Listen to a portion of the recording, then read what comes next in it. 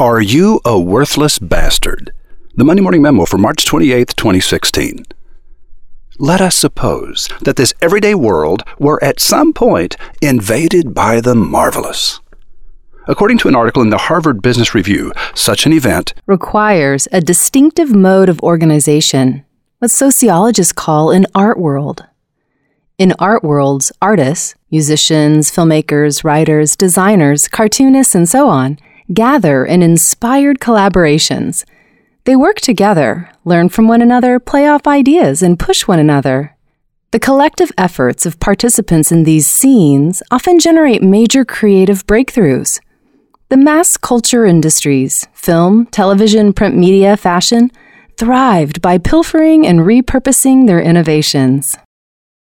Today, we're going to look at 3 different art worlds, and then I'm going to suggest that you create your own. Art World 1. Although the works of the individuals that composed the Bloomsbury Group profoundly influenced literature, economics, and aesthetics in Western society and altered modern attitudes toward feminism, pacifism, and sexuality, this highly diverse group had no real agenda other than enjoying one another's company. The group had 10 core members and 20 occasionals. A few of the more well-known core members were Virginia Woolf, a fiction writer, Lytton Strachey, a biographer, John Maynard Keynes, the economist, and Vanessa Bell, a post-impressionist painter. The Bloomsbury Group was an art world, not a mastermind group. A mastermind group is focused on finding business solutions.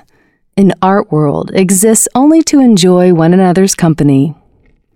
Art World 2. Oh, God. No more elves. Hugo Dyson groans in agony, lolling on the couch. J.R.R. Tolkien is about to read from his work in progress, The Lord of the Rings. It's bad enough listening to Lewis read about Narnia. Hugo Dyson prefers the works of Shakespeare, and in the early 1960s hosted some televised lectures and plays about him. Dyson's relaxed, easy style won him accolades around the world. The Inklings were a group of 10 interesting people who met at the Eagle and Child pub from 1932 to 1949. In the end, each of the 10 left their mark on the world high and bright. The Inklings didn't get together because they were important. They became important because they got together. Art World 3. It all began when Lauren Bacall looked at a group of friends sitting around her living room and said, "You look like a goddamn rat pack." Did you know that Dean Martin, Sammy Davis Jr., Peter Lawford, and Joey Bishop weren't in the original Rat Pack? The first pack was a group who got together each week in the home of Lauren Bacall and her husband, Humphrey Bogart.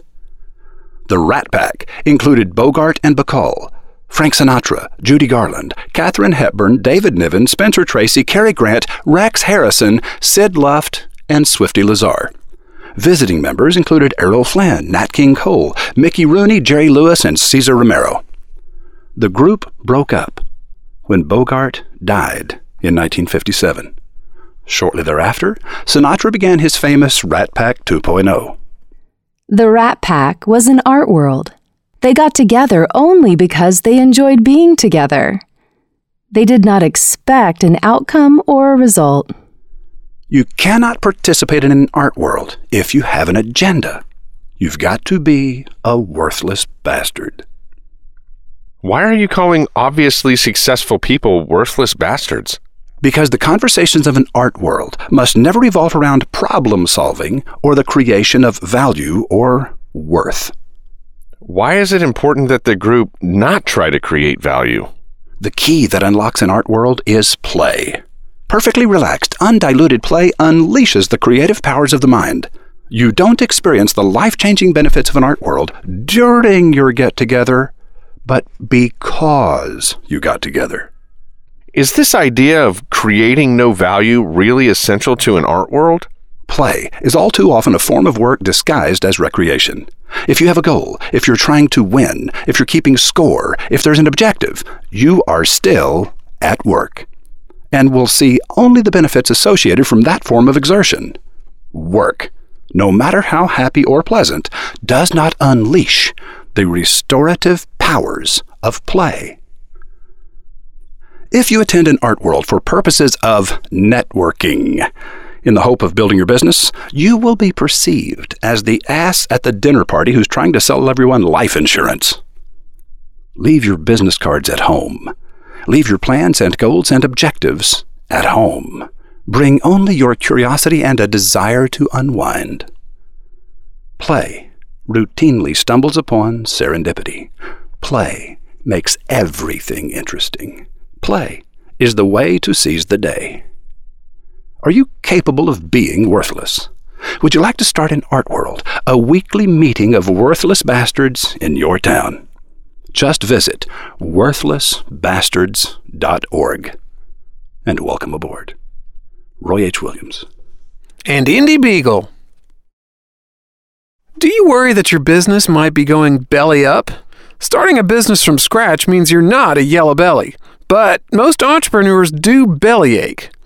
Belly up to the bar and share a few belly laughs with Dr. Per Olaf Hasselgren, a professor of surgery at Harvard Medical School, as he shares his collection of common idioms, slang, and everyday English expressions that reference body parts. Everyone who has a nose for language will find Dr. Hasselgren's new book, Body Language From Head to Toe, an eye-opening experience. As usual, roving reporter Ropart cuts right to the heart of the matter at MondayMorningRadio.com.